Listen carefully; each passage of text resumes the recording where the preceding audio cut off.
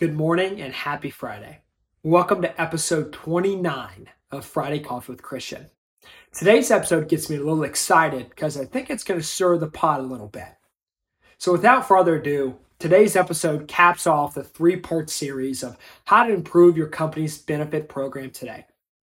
So without further ado, the third part of the series is to recalibrate expectations with your current broker.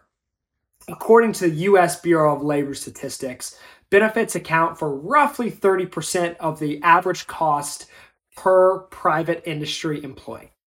That's a huge percentage.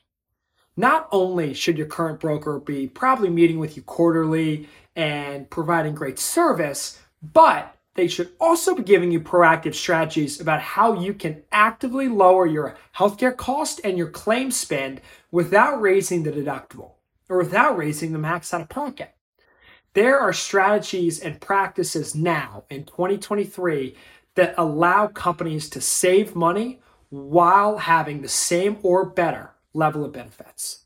So next time you're talking with your broker, make sure to recalibrate expectations and make sure to see and ask around different options that could be right for you based on your employee demographics and your risk profile.